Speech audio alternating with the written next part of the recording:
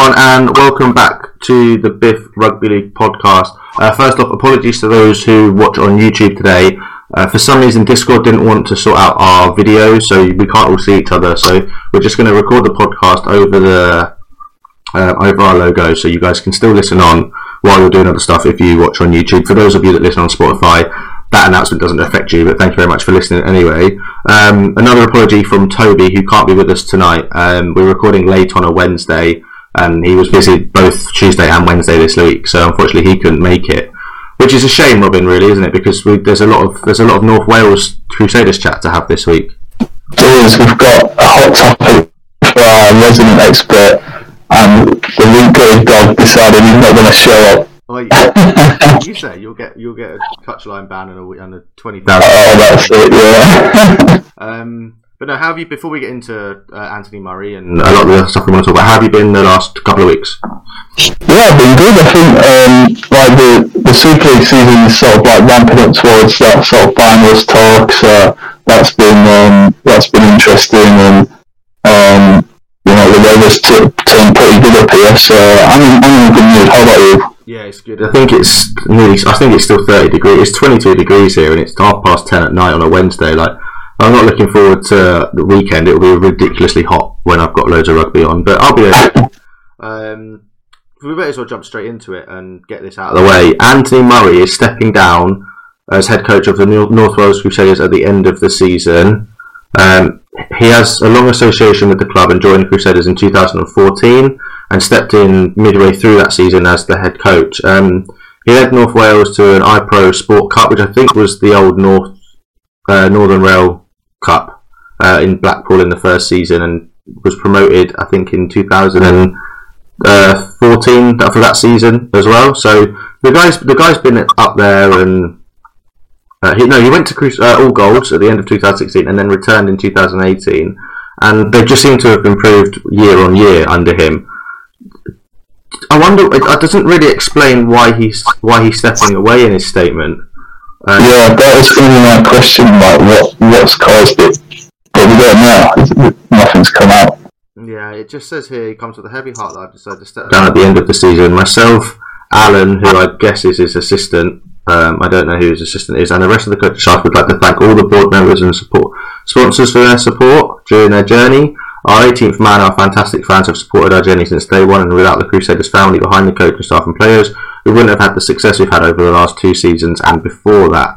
I've been very fortunate to have a fantastic coaching team around me to work and create the right environment for our players and improve and succeed. But last but not least, thanks to our wonderful playing group. We have a special bunch of lads at Crusaders, and we've loved coaching them, picking up some amazing victories and creating everlasting memories along the way. Please get behind the lads in the final 3 games as we aim to cement a good league finish with a final push in the playoffs and wherever that may lead us. Everyone at North Hearts would like to thank Anthony Murray and his coaching staff for all they've achieved during his time as the club head coach. There's a couple of interim jobs going in the Championship. We know that Mark Dunning is at Bradford and he's still the interim coach from what I believe. Do you think this is lined up? Do you think this is him stepping down for a bigger coaching role? I mean, he's been pretty successful, hasn't he? What he's done with the club. So, when I first saw the headline, I was expecting it to follow up with because he's going and doing something bigger. Yeah, it won't be Bradford. Mark Dunning had signed a deal back in July, until November 2023. In that case, then I don't know where else he would go. I don't know unless Newcastle have said they're getting rid of Betts, or some Championship clubs are getting rid of their players. It must be a job. There must be a job lined up for him somewhere, mustn't there? Maybe the Wales head coach job if John Keir's stepping down. Maybe, but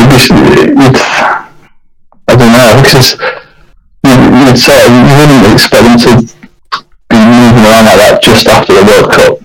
I don't know. I think that he'd be sort of doing himself out of a job with the next potential fixtures at Wales a long way away. So that doesn't make sense to me either. But it's a weird one. I mean, there may be in a few weeks' time we may get an answer to this, and obviously, unfortunately, we can't speak to our resident our Crusaders. We'll get a local gossip. Yeah, well, hopefully we can get some local gossip in the next pod, and maybe we can sort of draw a line under that and sort of know where we're going. In terms of League One, it wasn't something necessarily I wanted to talk about today, but they sit second, 14 wins, 3 losses, obviously behind an unbeaten Keighley, one of the form teams. 2 teams go up from League One. They've got to be the favourite to go up ahead of Swinton, Doncaster and Rochdale, haven't they? Yeah, definitely. Keighley we know will go up because they are the best team in that league, but North Wales in the Championship next season, that's huge for them.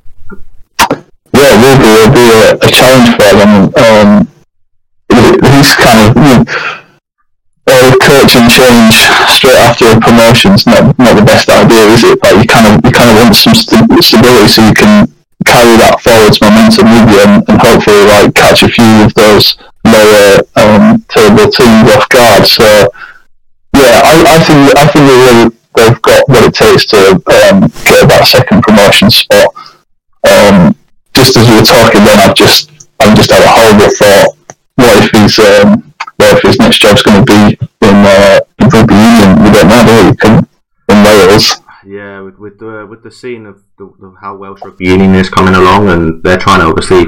It sounds like a really bad way to sit, but what I've seen is that the Union teams are really pushing, especially in the women's game. The Union teams are really pushing to stop the women's rugby league team. If they're centrally contracted Rugby Union players, they can't play rugby league over in Wales. It looks like that's happening over in Ireland as well. They're offering big deals to a lot of their Sevens girls and a lot of their Union girls, which might stop them from playing rugby league in the summer. It's a massive blow for Crusaders.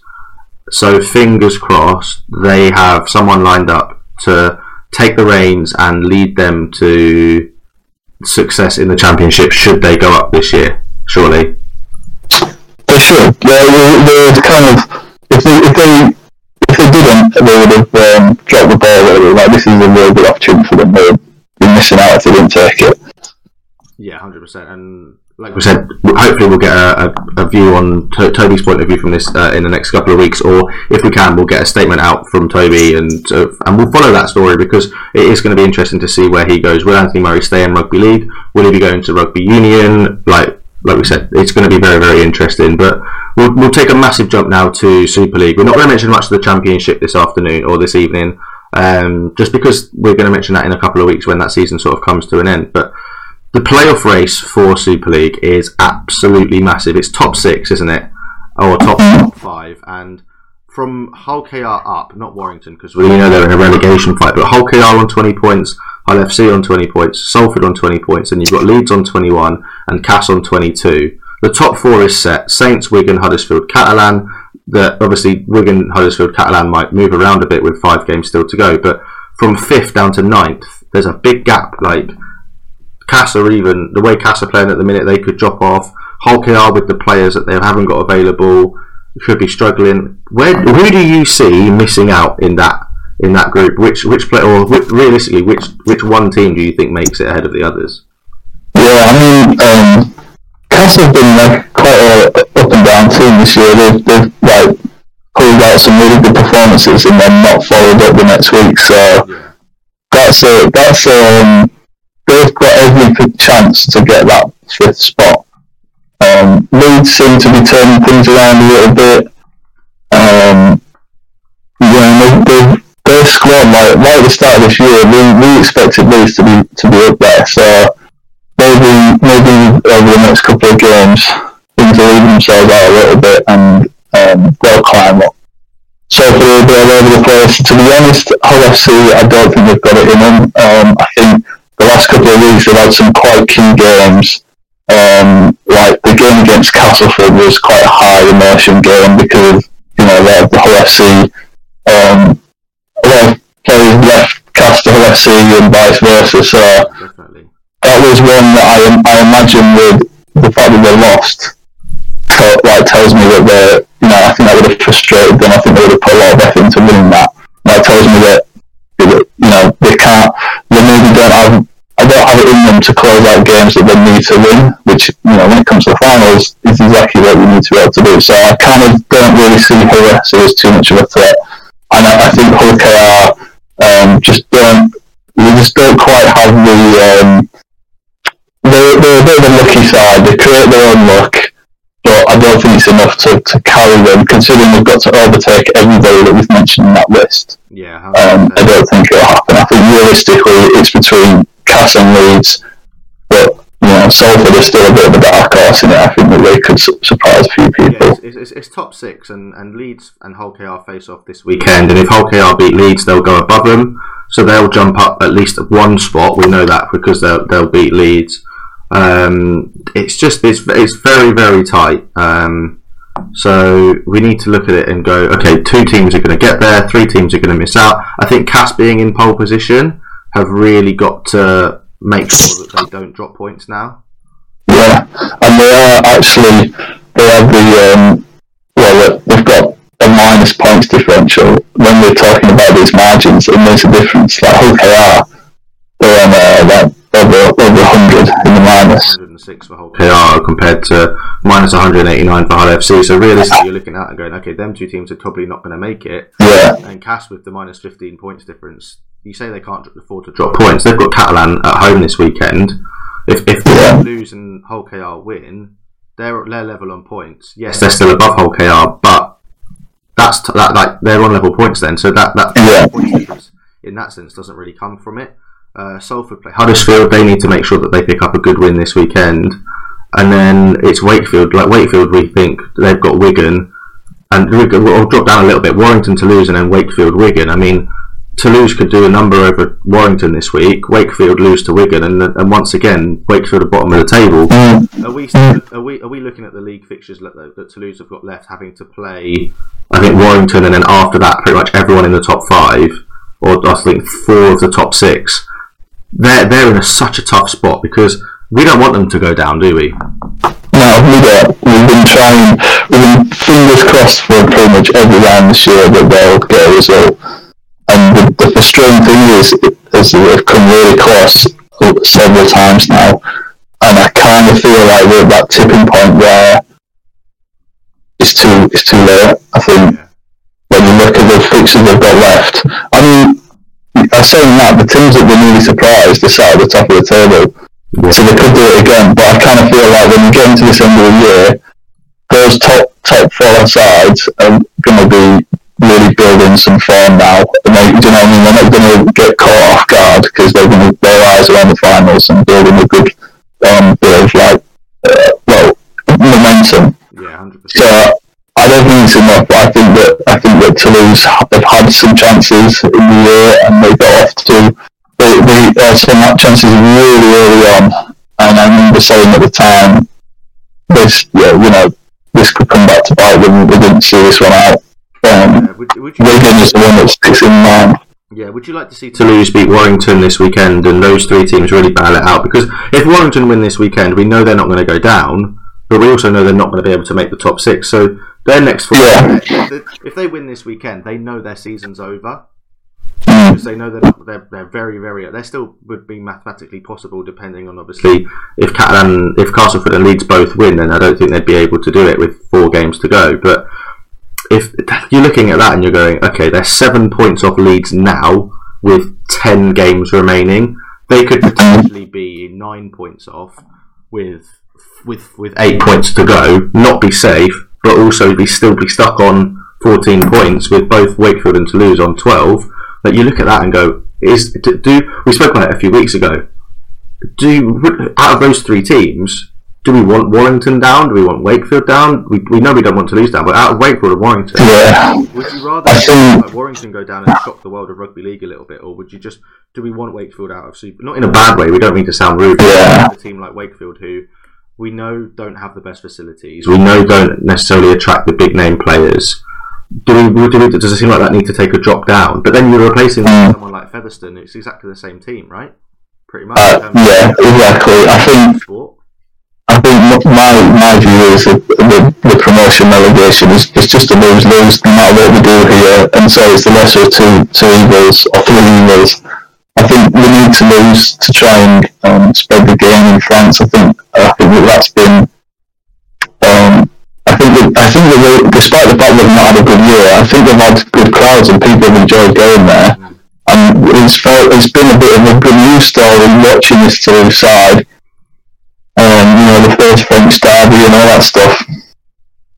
Wakefield have been sort of a bottom table team for a long time now, so I think they're the obvious sort of choice to put them down. I think Wellington have been a successful team. Big crowds, they can attract overseas players. So for the best option for the Super League is for Wakefield to go down. But having said that, Wakefield's been a part of the Super League for a long time, and I don't think that they deserve to be in the Championship. It's a shame that we're going to have to see one of these three clubs go.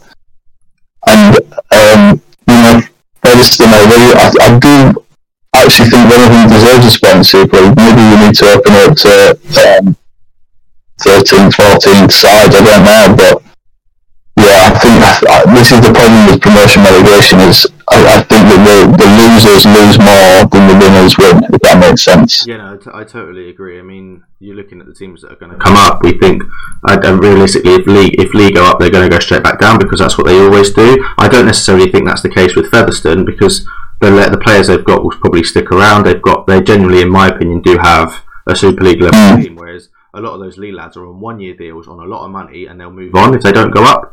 If they do go up, they'll probably still move on to other clubs because they deserve to. Looking at the Championship, obviously Lee are top, so we know that they'll go up. Fev 37 points. Halifax on 32, went third after beating Batley on Monday night, who are also on 32 points. York 5th on 30. Do you see any of Halifax, Batley, York, Barrow, which realistically we stop at Barrow because there's a 9-point gap between Barrow and Sheffield, so those those teams in 3rd to 6th, do you see any of them toppling Featherstone in the playoffs and going up? Like, do you see any of them beating Lee and beating Fev, potentially going up and shocking these teams, one of those four? Well, I can speak as a York Knights fan and say that we don't have a good win against Featherstone, so but even if we did, I like to say, I think Featherstone have a really good quality team, and I think that they've known all year what this was about, and so they're going to leave no stone unturned when it gets to the finals. I think they're going to be a really difficult side to beat. I don't think either Halifax, Batley or York have it in them to beat Featherstone. They might win a half, they might win it close. But I think Featherstone are a fit side with composure and experience now. I think they'll be able to see out the game. So I think they're looking at Lee and Featherstone for the £1 million game for sure. But it will still be interesting to see who gets that third spot, because I think all year it's been a 2-horse race. Yeah. But to get best of the rest in this league is still an achievement. So there's still a lot to play for. Yeah, with 3 games to go, I think it's 3 games to go in that league now. Maybe 4. It might be 4. Hold on, I just need to. Well, they've all played 22 games. 22 games. 4 more games to go. They might have 26. Yeah, that's right. Yeah, 26 games. Realistically, any of those teams can catch Fev, who haven't necessarily been in the best of form. Like Lee are the team to beat. We know that. Like, they're always going to be the team to beat, especially when they bring in lads like Nene McDonald and like Blake Ferguson, who should still be, in my opinion, playing in the NRL. That's ridiculous. He's playing in 2nd tier rugby over here. Like, fair play to Derek Beaumont. We know he does a fantastic job. Would you like to see 2 up, 2 down from, say, next year? Like, is that a thing that you look at IMG and you go, lads, look, 1 up, 1 down is killing this game, because it's the same teams going up, not necessarily the same teams going down, but Lee will go up 1 year and come back down. London have gone down this year, went down a few years ago, struggled to go back up, went part-time, and have struggled this year. Like, you're looking at Lee all the time with 1 up, 1 down. Whenever Lee go up, someone else obviously goes up. It used to be Lee and London, just back and forth, back and forth, back and forth. Do you see that being a case now, where it'll be Toulouse and Lee, Toulouse and Lee, Toulouse and Lee for a few years?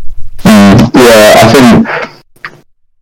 Yeah, like, it's been a 2-horse race, and whichever team comes down from the Super League is still going to be a 2-horse race in the Championship next year. So I think there's a good argument for a 14-team Super League. Yeah. But having said that, you know, like we're saying about Lee, they sign all these players on big deals for 1 year. Yeah. And then they just get relegated. All the talent that gets into the Super League seems to get picked off by the Super League teams, and the team that actually ends up playing the Super League the following year isn't even as strong as the Championship side that they put forward the year before that. So it's not, in my eyes, it's not sustainable. Every single time that we promote a team, relegate another, it costs our sport money. It devalues the league. So if I was IMG, I would reevaluate how it's done. I think promotion relegation it's just not the way forward. So I think to win the Championship is an achievement. The dream of Super League is almost a distraction because it's unachievable for pretty much all of these Championship sides, so we shouldn't be geared towards doing that. I agree. You know what I'm saying? It's too short term. We're just looking at things season to season, and really we should have long-term plans that secure our game for, you know what I'm trying to say. So you're looking at we have to find a way to make this game bring in as much money as possible, but also keep it as attractive as possible. So maybe we think the promotion relegation side of things. Do we go back to like the Super 8s? I didn't mind the Super 8s. It was a little dead ringer for the teams maybe in 8th and 7th who didn't have a chance of making the top 4 playoffs. But could you just turn the Super 8s into the playoff system in terms of that?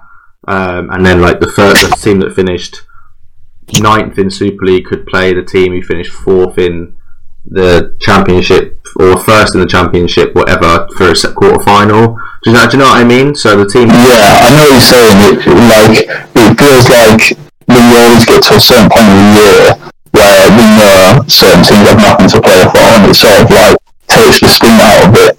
But I think they managed to get around that in the Premier League. How many teams are in that? So that 20 odd. So and they'll be like teams that there's nothing to play for like months. Yeah. And they still managed to sell out stadiums, and it's worth going to watch. So I'm cautious because Blue and Featherstone are two clubs that they haven't got a real loyal fan base, and like they have made the Championship interesting this year because they've brought in some names that you wouldn't expect to have seen play in the Championship. So they should be rewarded in some way for doing that. You know, they've obviously got owners that are dreaming big, and we shouldn't be like holding them down. It's just making sure that it's sustainable. I don't think, I'll be honest, I don't think middle eights is the answer, because I think that's too much unpredictability. That was a problem they had before, wasn't it? The unpredictability. Trying to get a long-term sponsorship deal when you're saying we don't know what league we're going to be in at the end of the season. Like the bottom third of our competition could all go down. You can't build for the future on that. There's some balance in the middle that gives teams something to play for, and it's predictable. It's difficult. I don't know. Maybe there's some kind of competition that happens. So like a plate or something for the teams necessarily not in that bottom 4 could then go into a mini league for like the Super League. Like the Super League plate or something like that, or just something to. Because the thing is, at the end of the day, I believe that Rugby League is enjoyable enough as a game on its own. I think you can go and watch a game and not know whether it's a cup game, a league game, a friendly, a charity match. It doesn't matter what the bigger picture is. You can just enjoy it as a spectacle on its own. Yeah, I totally. So there's not a massive need to dress it up. No, but it's difficult when you've got players that are moving on and nothing to play for. Yeah, no. Speaking of not a lot to play for, we're going to move over to the NRL now. The Bulldogs, the Knights, the Warriors, the West Tigers, and the Gold Coast Titans. None of them can make the top 8 now. So they've got 4 games now, where apart from you're probably looking at apart from the Knights and the Bulldogs, Warriors, West and Titans are fighting for not finishing bottom of the table. I mean, 4 games left, 4 points between Titans and Warriors, 6 points between the Bulldogs and the Knights. The Bulldogs and the Knights will be fine. They're not going to finish at the bottom of the table. The Titans looked like they were coming on strong under Holbrook, but they're underneath West this year. Away form, they've not won an away game in 10. Home form, they've lost 7 out of their last 10 as well. They've only won 8 games all year. Like their recent form, they've lost 4 on the bounce. The Warriors have lost 4 on the bounce. Wests have won 1 in their last 5, which was, I believe, 2 weeks ago. The Knights are the same. Does that competition? I know they're bringing in the Dolphins next year. That makes a 17-team league really stupid because it's an uneven number, but we won't get into that as much. Do you think they need to bring in another team to make 18? That's a massive comp, but obviously we know there's no promotion relegation in that league.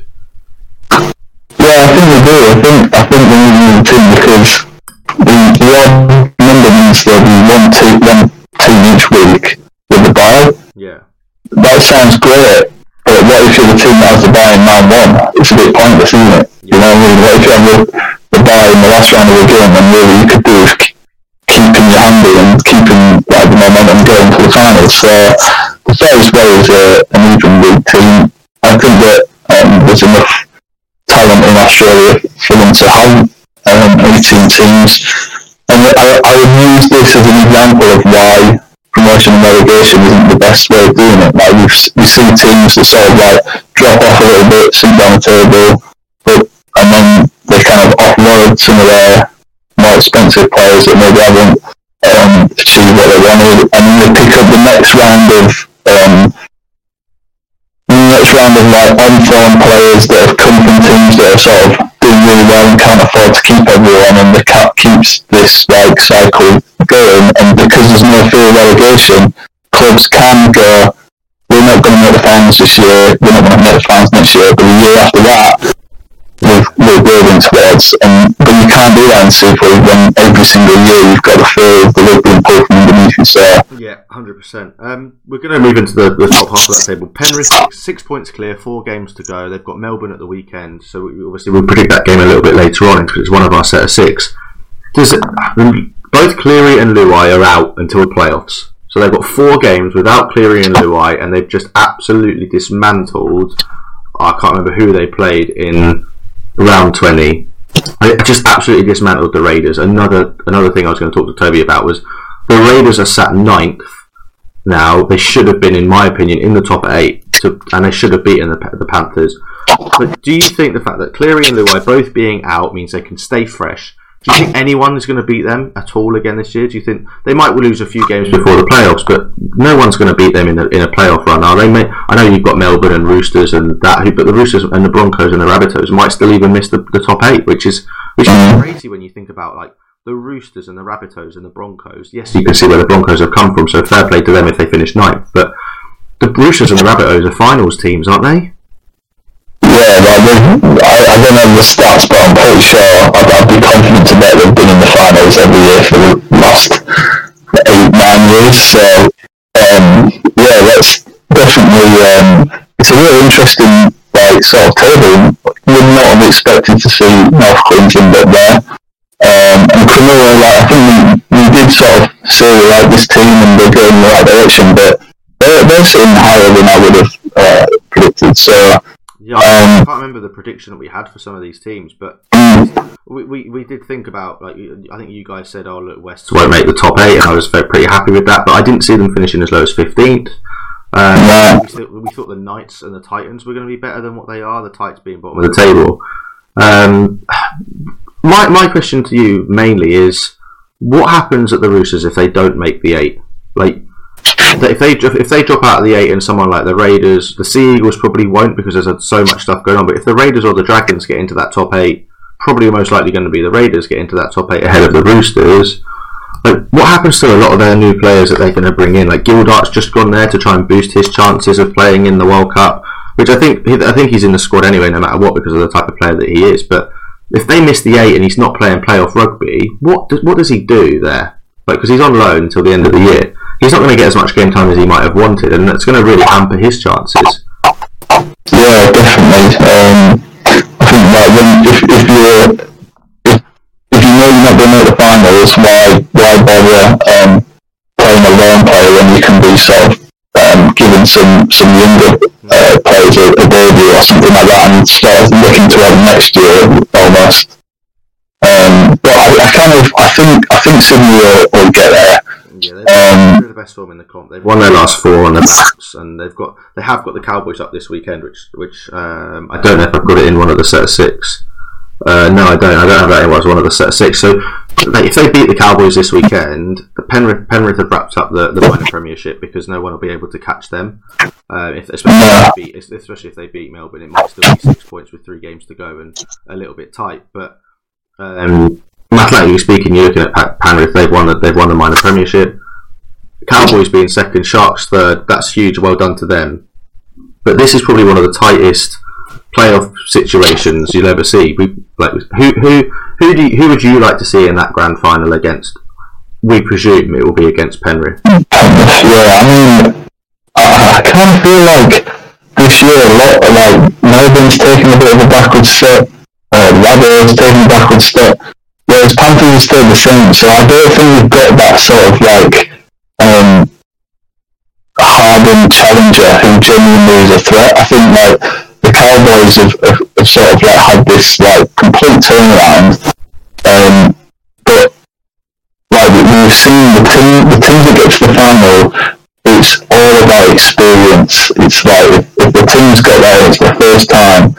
Generally, they don't deliver. You know what I mean? I mean the only exception I can think of in recent memories when Cronulla made the final against Melbourne. And they overturned it. But that was a year where Cronulla were playing something that was totally different to everybody else, and they were sort of they just had that thing about them, and I don't see that in any of these sort of other sides in the top 8. So this year really is Penrith to lose. Like you said, the fact that they can play without the 2 playmakers and still completely dismantle the Canberra defence means that the systems that they've got in place are bang on, and so they've got the winning formula right now, and it's only made even more potent when they have world-class players in there. They don't even need the world-class players to be that good because the systems already support that, and that to me is a finals winning team. I don't see that kind of structure in any of the other challenges. So I would love to see someone different up there. I always like to see a different team. I really like the Sharks team this year, and the Cowboys are a great story as well. So for me, I'd like to see either of those 2 up there, but I wouldn't be surprised if any of that top 6 get there to challenge them. Yeah, no, 100%. I think in my opinion, I'd love to see the Broncos up there. Like we look at the seasons that they've had previously, the last 2-3 years where they've been like, I think they picked up the wooden spoon or nearly picked up. They were so close. Yeah, the season or the season before, and people were like, "What the hell is going on at the Broncos?" Especially with the new Dolphins side coming in to play out of that sort of area. Like we were like, "What's going on?" Like, they're going to be the best team in Brisbane at this rate. Like with the second team potentially coming in at Brisbane, but it's going to be really interesting to see, and I'm sure in a couple of weeks we'll pick up on the fact that some of the finals positions will have been sorted. We know that, and we really get to delve in and jump into playoff rugby league, which is going to be absolutely fantastic.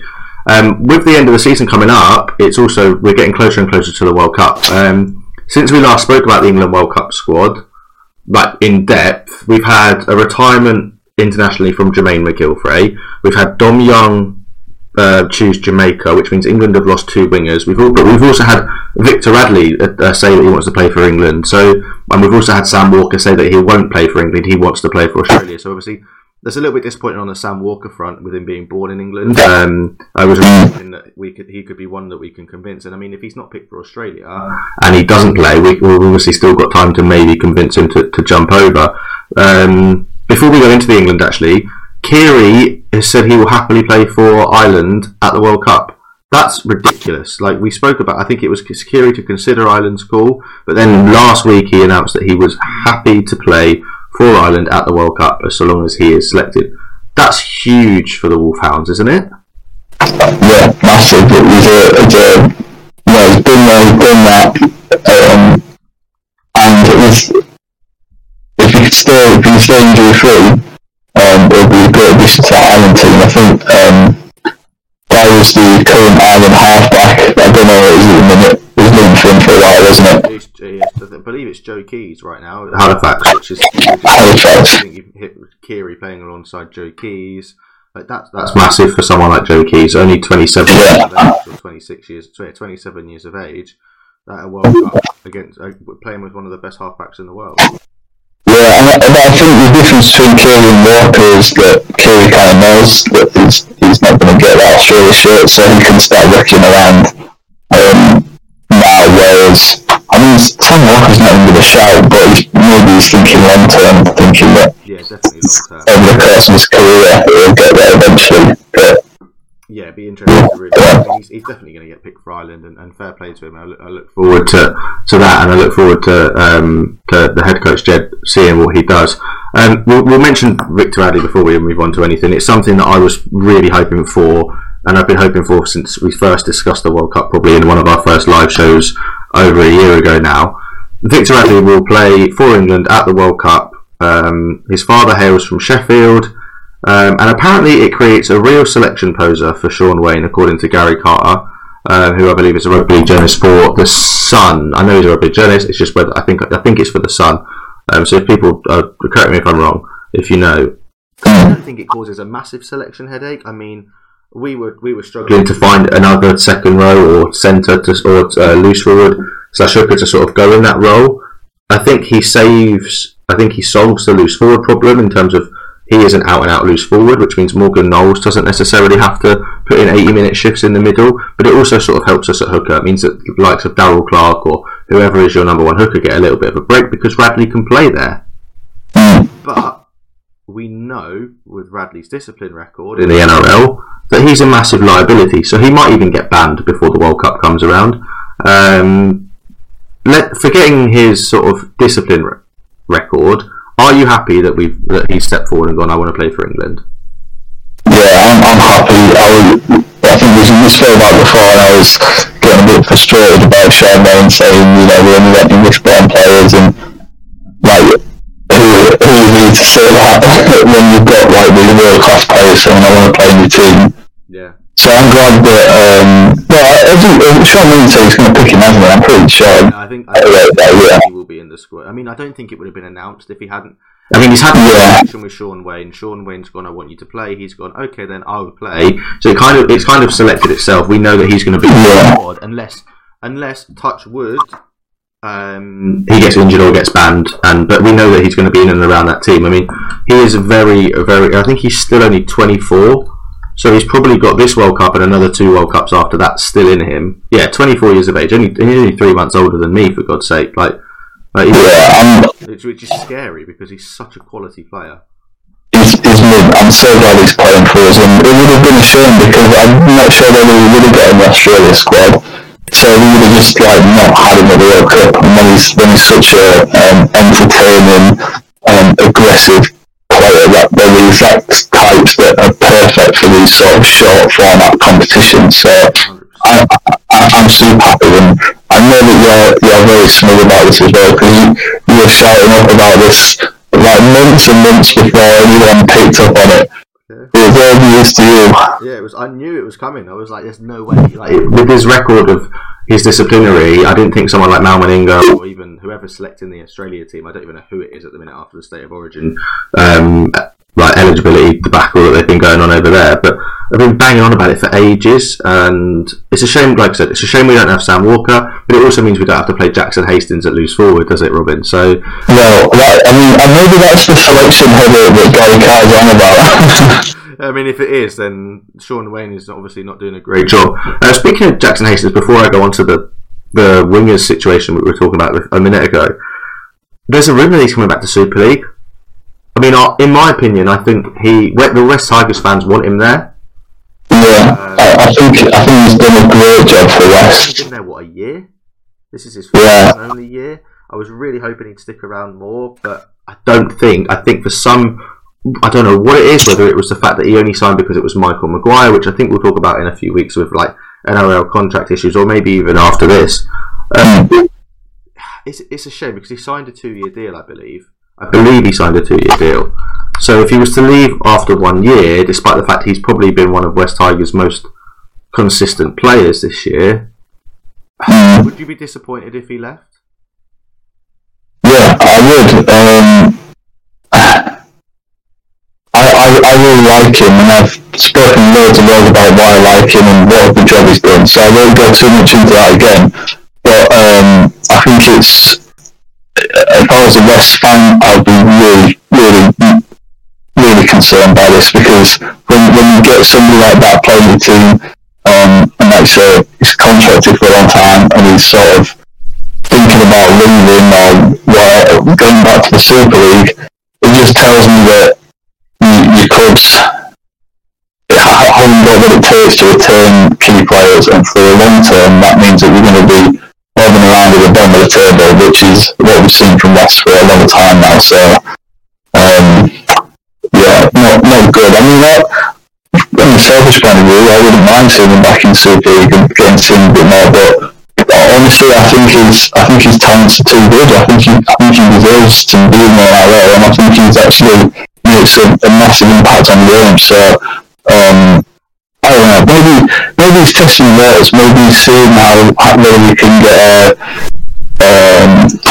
bit more money on his deal. Maybe he's just seeing how flexible the rest are going to go. Yeah, mate, come on. I don't think he'll earn more than that. He wouldn't ever earn more than that in Super League because of the salary cap issue that they have. But I think if he wants, that's the best, aren't they? Yeah, I suppose. I'd rather pay him £1 million than Luke Brooks, but I think we've got another year of that rubbish. So we'll move on. Wingers. Dom Young has chosen to play for Jamaica, and Jermaine McGilvray has retired. When we selected our team a few months ago, we said it's one of them are in the squad because they're very similar. I think we said McGilvray has to start, but then if you take McGilvray, you take one of Ryan Hall or Dom Young. I think this situation means that Ryan Hall's 100% in that England team now because of the type of winger that he is. He's really similar to McGilvray in terms of the power he offers. He's really similar to Dom Young in that sense as well, and we know he scores tries for England. Is it disappointing that McGilvray has retired before this World Cup, and is it also disappointing? Dom Young is guaranteed to be at the World Cup, and I think we mentioned this a couple of weeks ago. But it really it probably makes it more of a selection headache at winger now, doesn't it? Because you're looking at Liam Marshall, Ash Handley, Tom Johnston. I think has been injured this year again, which is a little disappointing to see. And then Ryan Hall. They're your four wingers really, and you're probably taking three of them, maybe four of them, maybe them four. Do you see anyone else getting in ahead of any of those? Do you see Tommy Makinson as well? Sorry, I forgot about Tommy Makinson. You've got Tommy Makinson, Liam Marshall, Ryan Hall, Ash Handley, and realistically, that's your four wingers, isn't it? And honestly, I think I don't think any of them would make a dent in the NRL. So I don't think that wings. We haven't got strong wings in this competition. Makinson could do it. I think. With the way he plays, it reminds me very much of Pat Richards as well, especially when it comes to the goal kicking and the times. I mean, Pat Richards went over there and won with West back in 2005, and then came over here and did it for a long time. He's definitely got the experience, but I don't know if he's got the size. So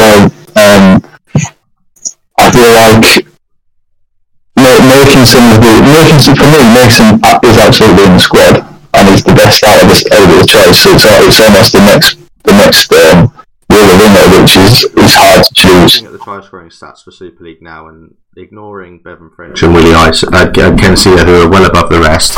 Liam Marshall's on 18, which is the same as Jai Field. Obviously, he's not English, which is a shame. Tommy Makinson on 17, Ash Handley on 16. The next best English winger is Daryl Alford's on 15, Joe Burgess on 14, Matty Ashton on 13, and then Darnell McIntosh on 12. Ryan Hall's only scored 11, so realistically he's not going to be in the squad.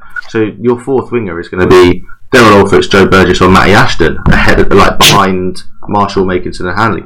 They're not impressive. We know Joe Burgess isn't as good as what he was because he went over to the NRL, he didn't do it. Matty Ashton's young, up and coming, he could do it. And Daryl Alford's it's full of errors. But we know he's full of errors. A couple of months at Cass during the middle of the season. Do we look at maybe Wellesby in there? Do we have to move maybe a centre out, or what would you do if you were in Sean Wayne's position? Would you be speaking to Dom Young and be like, look, I want you to come and play for England? Or do you think that ship might have sailed now for this World Cup, knowing that you're going to get him in probably in 4 years' time? Yeah, I think Dom Young's made his decision, so I probably wouldn't get down that route. But I think there's something to be said for Wellesby. It's a really difficult one. There's no name that really stands out on that list. I mean, Ryan Hale's got the experience. I think the Australians respect him, but he couldn't do anything in the NRL. I don't know. Maybe they're an orthodox. Maybe we stick someone out in the ring that is usually a fullback. You know what I mean? So, something like that might be our best option. I don't know. That's what I mean. There's quite a few holes in this England side, and I don't feel very confident in our backs. So, I don't particularly feel massively confident in sort of where our back. I think forwards wise, we've got a pack to deal with a lot of forward packs, and I think we always have done. We've never really been short on prop second rows, loose forwards, and I mean we're a little bit short on hooker. I think he still needs to maybe get in the ear of James Roby. That's something we need to do. But we'll see. I think in a couple of weeks we're going to do a re-pick of that squad and see, because we said we would do it towards the end of the season, but just need to find out. We don't want to have to pick it. We want to make sure we pick our squad maybe a day or a couple of days, maybe a week if we have to, before Sean Wayne picks his. Women's Rugby League time now, and we're not going to talk about the Women's Super League in terms of the North. We're not going to talk about Women's Super League Group 2. We're not going to talk about anything up north. It's Super League South playoff semi-final weekend. Game number 1, you've got the Cardiff Demons versus the Army, but it's at the Army. So Cardiff are down as the home team because they finished second in the league, but the venue is at the Army Rugby Stadium. And then you've got London Broncos versus Bedford Tigers at 5:30 at the Cherry Red Record Stadium after Broncos versus Workington in the Championship. Their fixtures, I'm going to run you through the league table quickly. London finished top, unbeaten, 5 wins out of 5, but will run very, very close by pretty much every team they've played. They didn't really have... They scored 204, apart from their game against Oxford and their game against Bristol. They run very close by both Bedford, Army and Cardiff. Conceded 76 points, so their points difference was 164. They beat Cardiff by 2 points. They finished second. They scored just under 300 points and only conceded 32. And they've got the Army, who their points difference was 10, and then but Bedford Tigers were second, and their only wins were against Bristol and Oxford, who was technically a walkover. These are big semi-finals, because I'm a Bedford Tigers. We all know that, and I see how these girls are training every week and how they're playing every week, and I know for a fact that they can beat London. Like, we know we can. Cardiff, I think, will dismantle the Army. They will beat the other team in the semi-final. Are you excited? Are you going to try and make sure you're watching these games? Like, both games will be available to stream on the day. The Army are streaming theirs on Twitch, and obviously London Bedford will be on our league. I'm not sure if it's free.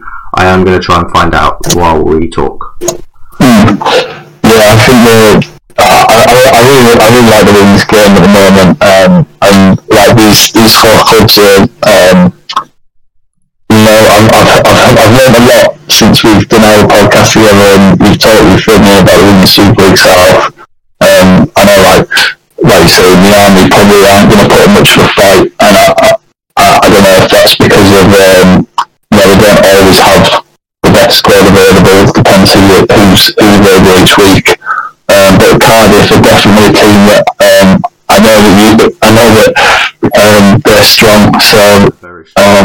I would kind of like to see a Cardiff team win from the Rugby League point of view, because it might boost a bit of. They won it last year. Yeah, that's what I'm saying. I feel like they're kind of, if you keep up with sort of like we've got a champion team in the capital city of Wales. I think it's a really good thing, but like we don't need that in London as well. So they're all great clubs, and obviously I've got a very. I I feel obliged to support the Bedford Tigers any way I can. So thank you very much. But no, it's a massive day for women's sport on Sunday. You've got you've got 3 live games that are being streamed. You've got 2 on our league which are free. So you've got York City Knights versus Wigan at 12. Then on Twitch at 3 o'clock, I believe it is, you've got the Army versus Cardiff, and then at 5:30, which is also free on our league, you've got London Broncos versus Bedford Tigers.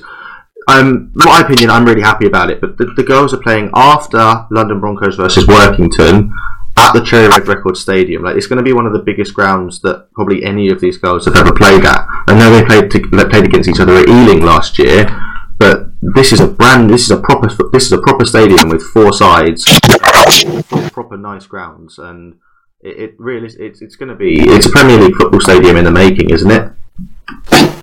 yeah, it's a good stage for them to perform on, and I think it's clever as well to put on after the Workington match, because I think hopefully fans will hang around and stay to watch the game. I think in the past we've seen the women's game used as like a curtain raiser, and people don't bother coming down early, so or arrive as it's finishing or in the gap between. So I think this is a better way of doing it. It's sort of I think it'll mean there's more people in the stadium, and that's what they really deserve. Yeah, I mean the stadium holds 9,215 people. Obviously, we as a club we have 25 free tickets for friends and family, which is really good. Thank you to London for doing that. I don't know what I think London's Broncos capacities have been just over 1,000 people, and obviously if you're listening and you can get down to Wimbledon for the day, come down for both games. Like, you're getting 2 games for the price of one. It's not going to cost you any more than it would just to come and watch one game at Wimbledon. I mean, if you're on a direct train into London and it's only going to take you an hour and a half to get into London, you may as well make the extra half an hour to get across to the Cherry Red Records Stadium. Like, it's going to be an absolutely wonderful day, and you're going to see, unfortunately, in my opinion, I think you'll see Workington get relegated, which is not very good, which is not very nice for them, especially with the form London are in at the minute, obviously beating Newcastle 44-0. But you're also going to get to see a really, really tight game of women's rugby league, and it'll be not to disrespect the Army in the Cardiff game, but it'll be a hell of a lot closer. Yeah. And it will just be a lot more entertaining. I think the Cardiff Army game will be severely entertaining, and it will be a great watch, and I'll watch it on our journey down, or while I'm sat watching the Broncos Workington game, depending on what time I arrive.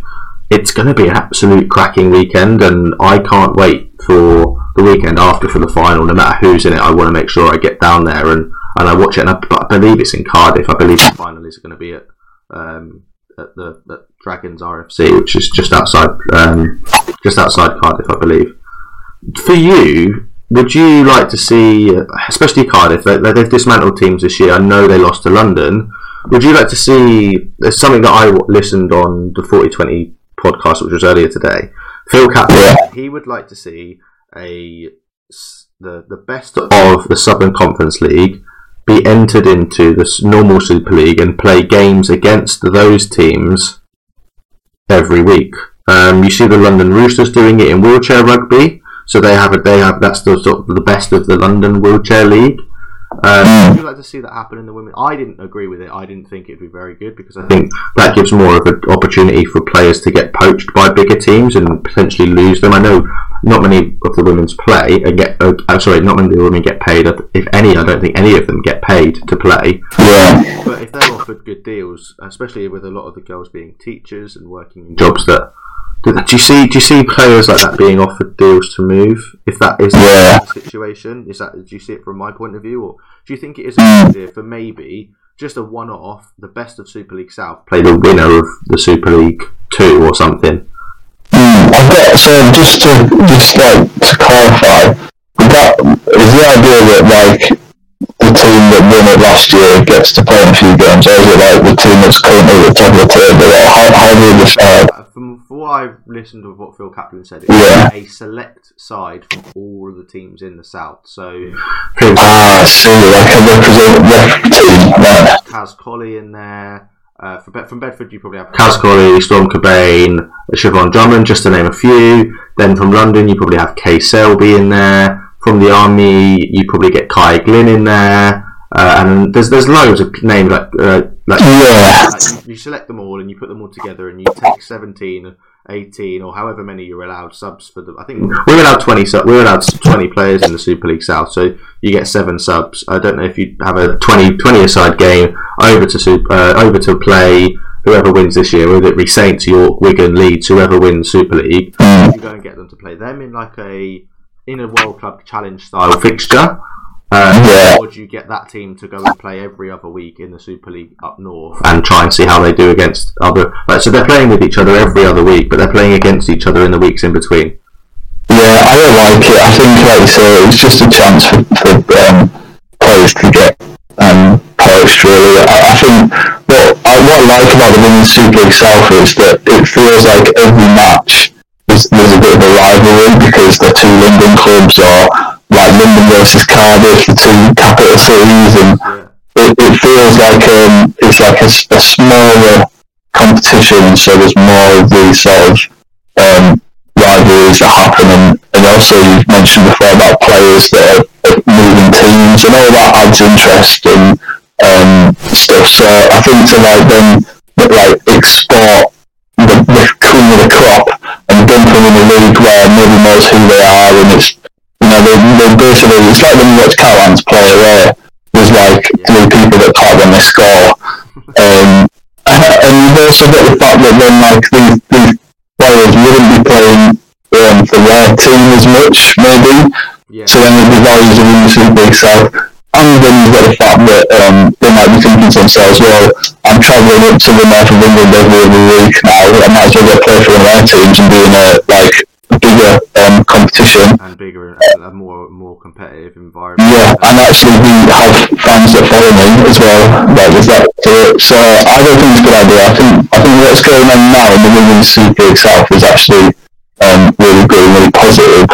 And if anything, it should be protected to continue to allow it to grow rather than be exploited by these teams in the north of England that are actually doing fine for themselves. And they don't need the extra games or whatever. No, I'm glad it's really good. It's nice to hear a nice opinion and sort of hopefully Phil Kaplan listens to that and goes, actually, yeah, maybe I was a little bit wrong. It's an interesting idea, it's good to put all these plans out there. The idea of the one-off game, don't get me wrong, I like that. Like you have a representative side, so you call it he called it the Southern Bells. He just sort of brought it up on the spot, but you call it the Betfred Women's Super League South Select versus, say, Wigan or Saints or whatever, and you get them into a camp for a couple of weeks. You get the coaches from all the sides sort of working together, so you get Roz from the Army, you get, I don't know who the Cardiff head coach is, and the London head coach, their names was deceiving me, but you get Sam, you get Roz, you get the head coaches all sort of come together. They go, okay, who's really impressed us this year? We've got Kaz at fullback, we have someone on the wing, Kai Glynn and Shiv at centre, we've got Greening and Rain, and you've got like this person, and you just go through. Do you know what I mean? I mean, off the top of my head, I could probably, if I went through match day squads and had a look, I could pick a 20-player squad, and I'd be like, okay, that team there, if they had 3 weeks together, or they trained on a Wednesday and a Thursday at a Wednesday and a Saturday at the Army Stadium, and then and went and played. Do you know what I mean? Or you could organise it for the beginning of the following season. You could go do something like that. I think that's a really good idea. But the logistics behind it would probably cost the RFL would probably have to put money behind it, and obviously that's something that a conversation I could have with the RFL when I'm next there.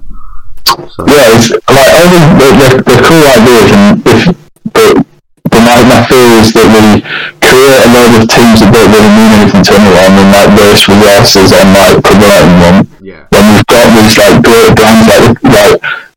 Some of these teams are only women's teams, there's no other association with them, so it's like a genuine, authentic new brand for Rugby League, and they should be promoted more than, say, a select side that might go for a few years, but then it fades into the background. It's almost like wasted energy, you know what I mean?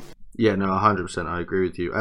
We're an hour in, and we're going to move on to our final thing, because we were going to mention the Isaiah Papali publicly questioning his Tigers contract for next year, and I think with the backflipping that's going on with that, I think we're going to wait a couple of weeks to see exactly what happens, because there's no guarantee he's actually backflipped yet. So we're not going to discuss that this week, but we're going to move straight on to our set of 6, and I believe it's still really tight at the top. The numbers off the top of my head, I've lost them, I can't find them, so I'm going to have to go back and we'll do an update at the end of at the start of the next podcast to do a thing. But we're both still well ahead of Toby, and he's already predictions in.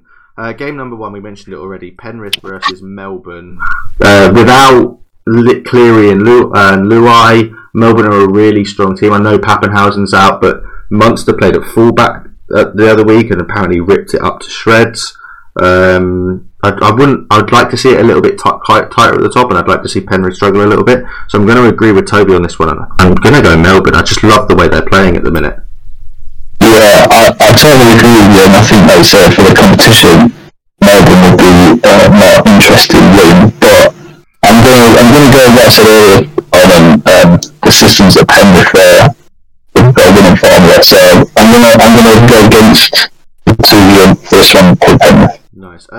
Another game we've already mentioned. I think we've mentioned quite a lot of it. I think we've mentioned actually all of these games this weekend coming up. Warrington versus Toulouse at Warrington. I'd love if Toulouse won this game. I would love it if we beat them. I'm bringing out my Kevin Keegan right now. I'm pretty sure it's Kevin Keegan that does that. It might even be Warnock. I don't even know. Toulouse have to win this game, don't they? And to even think about staying up. Yeah, this is a must win for them. It's probably their easiest win between now and the end of the year, so 100%. They should be all geared towards this. They've had a frustrating week last week. They should have beat Hull KR last week. They started off so well and then didn't see it out, so I feel like that'll eat away at them and make them train even harder and make them even more hungry for this. And I think Warrington they'll be a little bit, they understand the gravity of the situation, but I think they might be a bit complacent because I think they will catch up the points elsewhere and we've got a bit of a gap to them. I think Warrington know that Warrington win this game. They know that they're probably going to be safe, depending on obviously on the Wakefield result. But it's like we said, it's only 1 up, 1 down. If Toulouse lose, they've got 3 games to catch up, potentially 4 points, and that's a tough ask for them. For me, I think Toulouse win this game. I think Warrington, like you said, is probably a little bit complacent. They back themselves to win more than just the 1 game. People are acting like it's just Wakefield and Toulouse that can go down. I'd love to see all them teams on the same amount of points in the last game of the season and none of them playing each other. That'd be absolutely terrific for me to see. I've also gone with Toulouse. Are you making it a clean sweep for the team? Yeah, I'm going to go Toulouse because I just want it to happen so much. Yeah, I think we're just praying it into existence. Game number 3, Parramatta versus South Sydney. I think they're next to each other in the table. Both teams, I think, will be pretty safe in terms of their space in the top 4. The Rabbitohs sit 6th, Parramatta sit 5th. Parramatta are 2 points ahead. The Rabbitohs win this game, they do go above them, and I think all but seal their spot in the playoffs. Do you think it's going to be a tight game? It's not one I think both teams think they're looking at and go, oh, we have to win this. Maybe the Bunnies are looking at it and going, okay, we have to win this to make sure we don't drop to 8th or even 7th or even 9th, depending on other results. I don't think they can finish 9th, but I think if realistically they need to be looking at it and going, okay, we could be 8th after this. If the Broncos win and the Roosters win, we're 8th, and if the Raiders win, we're only 2 points off not being in the playoffs. The Eels, on the other hand, they've got a little bit more comfort. They've got 3 points. They've got 6 points with 4 games to go ahead of the Raiders. So, in my eyes, they're in the playoffs, but they could be really, really tight for them. Both teams won 4 of their last 5. The Eels are at home, where their home form is not as good as the Rabbits, whereas the Rabbits' away form is awful. Where do you see this game being won and lost? Especially with, I think it's Moses out injured with a hand injury at the moment. Yeah, I want to take the Rabbits for this one. I just feel like Parramatta sort of like had a bit of a revival from where they were over the last couple of years, whereas the Rabbitohs have got that a bit more experience, and when we get into these like closer end of season games, I think they'll see it out. I think the game breaker is always going to be Latrell Mitchell. He seems to come back and find his form again, so yeah, I'm going to back the Rabbits actually. Yeah, I think I'm going to have to agree with Parramatta being not necessarily bottling it, but let's say it, they bottle it when it comes to finals time, and it's getting close to that time now, and we know they're not going to be in a final, we know they're never going to win a final. It's just one of them things that you get from the Matty John show if you watch it. Like, you understand that they've only won. I don't think they've won it at all, have they? Ever? A long time ago. It was a long. Oh, didn't we got the team that Melbourne beat them messed the cap. Yeah, they messed the cap. So technically, if you argue, I think people say they technically won it then. Yeah. You look at this and you're going, the Rabbitohs have to win this game, and Latrell Mitchell is going to run absolutely riot at that stadium. Next up, we have. I've lost the list now. Hull KR versus Leeds. We have next. Yeah. So we've got a Hull KR team that kind of scraped a bit of a lucky win against Toulouse, and Leeds win this week, didn't they? Who did Leeds play this week? Yeah, the thing is, Leeds have got quite a few bans this week. Right, okay. Can't find the band list now, but I think Caesar's picked up a ban. I think disciplining tribunals. Here we go. 9th of August. Aidan Caesar has won his appeal against Too Much Expensive, so he'll only miss one game. So he's out for one match as well. Reece Martin is also out for one game. And David Fusatila will miss 2 matches for Leeds, whereas Hull KR are welcoming back a trio of players. So they're sort of. I know their young lads got injured, but that's is it Zach Fishwick, the 17-year-old prop. He's put in a massive shift for them lately, and I'd really like to see Hull KR get the win on Friday or Saturday, whenever it is. And also, Hull KR have just signed Tom Opicic for next year, so that's massive for them. Congratulations. Yeah, that's a pretty good sign, actually, isn't it? Yeah, I know what you're saying, but I still think that Leeds have got the calibre of player to win this game. I know they haven't shown it this year all the time. I feel like they're moving in the right direction. I feel like Hull KR in those sort of the ball always seems to bounce their way, but if you go about it logically, I think Leeds are the best side, so I'm going to pick Leeds. Yeah, let's see who's returning. Harvey Moore and Corbin Sims drop out. Kane Lynette, Ryan Hall and Mikey Lewis all come back into the squad after recovering from their injuries, which is absolutely massive, especially Mikey Lewis. He absolutely runs that team. Yeah. Unfortunately, Lachlan Coote misses out after saying a concussion, so he's still out. So him and Corbin Sims are obviously 2 massive losses, but their team looks a hell of a lot stronger just adding those guys in. Obviously, PLT has been back at fullback, and he's been, in my opinion, he's actually been playing really well in terms of for an 18-year-old lad coming into Super League, playing his first game and a half. I think just because I want to get a point ahead of you and move a little bit further on, I think I'm going to go for Hull KR this week. They haven't played badly when they've had no players. What's necessarily let them down this year was getting rid of Tony Smith. Yeah, I agree. I mean, now you've listed all those players coming back, I'm sort of regretting my decision because... Still have time to change? I mean, Mikey Lewis on his own is enough to tip the scales. I think he's quality, I think he's a game breaker and he's a winner. Yeah. And Leeds don't have Reece Martin or... I know, and also... David Fusatila, so there's 3 massive misses. Danny Maguire coaching Hull KR against Leeds. Yeah, big coaching against the team. He'll know exactly what as well. And they're playing also, like everyone want to win for him, won't they? And so that will give him a boost. You have time to change it. I mean, if I'm allowed to change, based on that knowledge, I've got to change. You are allowed to change, yeah. Back flipping. This could really come back to bite you, but I really hope it doesn't, because I've gone for Hull KR as well. Now it's time for both those Women's Super League South semi-finals. Cardiff travelled to Aldershot to play the Army, even though they're technically the home team. apart from their really close loss against London, where they didn't have as many ringers as they did against Bedford, but we won't talk about that.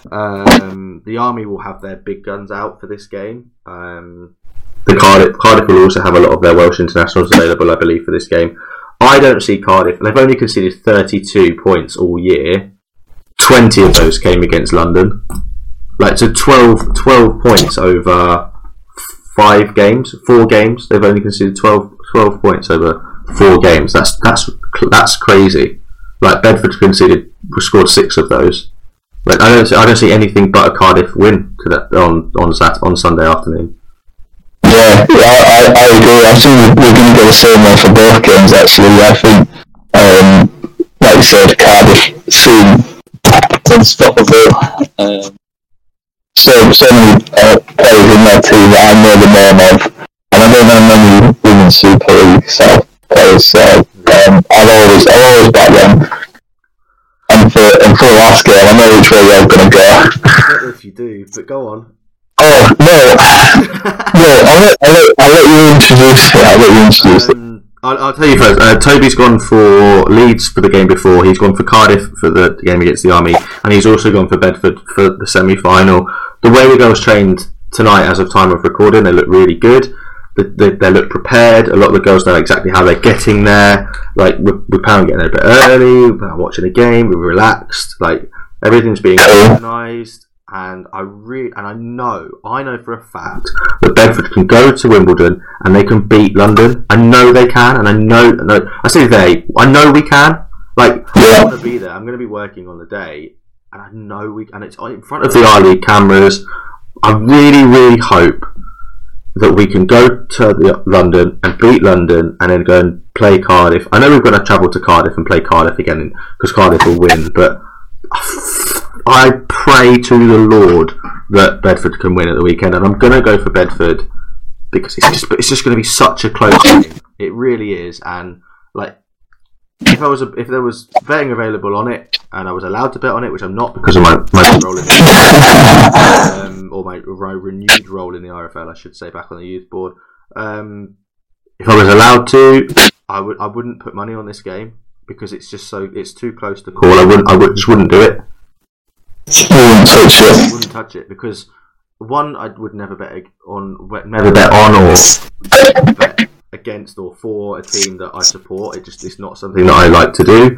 But also, I know what London can turn up with. I also know what Bedford can turn up with. I know who's missing for us in terms of sort of who can't be there, which is Storm's not available because of a broken wrist, and Ray Taylor, one of our halfbacks, is not available, but the halfbacks we had out training tonight look really good. Nikki's not available, but Zoe's been absolutely outstanding when she's filled in at 9. In terms of the forwards we've got available, our one forward pack is going to deal with London's forward pack, I think. It's just whether or not. You're selling it, mate. You're selling it. I'm trying to make you go for London just because I want a point off you, but. I was always picking Bedford in this one. It's semi-final time. I've got a long history now with this club. I've been a lifelong supporter of Bedford. Long before I even knew you. But no, seriously, I think you know best. You're in the camp. You see how the girls are training, and the fact that you're making an afternoon of it makes me feel like their heads in the right place. They're calm, they're ready for this. Yeah, and we want revenge. We've played London 3 times and lost 3 times, but every time we've played better and better and better. And the only reason they beat us this season, I think, in my eyes, was because we just didn't have the rotation that they had. We didn't have the players available, but this squad we've got this weekend can go there and do a number on them. And the prep that Sam and Phil and Dan, the coaching team, have put in this afternoon and the weeks leading up to it and the sessions leading up to this has been absolutely outstanding. And I really hope that it pays off for them and Rob and everyone else involved off the field. I really hope that the plans that have been put in place and the preparation of this season and the last season, not winning a game at all last season, it will really kick the girls forward, and this is the chance for us to make our first major final in only our second season as a women's team. So I really hope that the girls can go over to Wimbledon and smash them. And if you can't, those that are listening and watching / listening on YouTube, if you can't make it to London, watch the game on our league. It's free. It is free. Like the game before, you've got to pay $4.95 to watch London versus Workington. Feel free to pay for that. Watch that if you want to watch it. If you can't make it, but watch the London Broncos versus Betfred Tigers Women's Super League South semi-final on Sunday. You won't be disappointed. It's going to be an hour and a half of pure, like entertaining, just rugby league. It's just going to be absolutely fantastic to watch. I can't wait. I'm definitely going to sit on alarm for it so I can tune in. Also, I commentated on the last time Bedford Tigers were on our league, so you might hear me. I don't know. You might hear a slightly biased commentator. No, never. Just really excited when we score, never biased.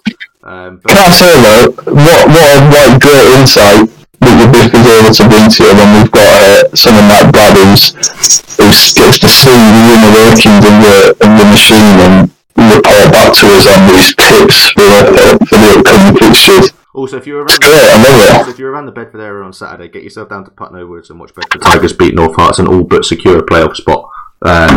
So yeah, that'll be really good. We've got a couple of more weeks to go. We've still got plenty of rugby coming up for the community game. I know there was a lot of community cup finals and league finals that happened over the weekend, and West Hull won one of the national conference titles, so congratulations to them. Beverley, I believe, won a title as well, so congratulations to them. But there was some absolutely cracking community rugby league still going on, and it will go on up until, I believe, nearly the end of November once you get the conference league fixtures out of the way. But no, that's the end of this week's pod, Rob. That's gone really quick.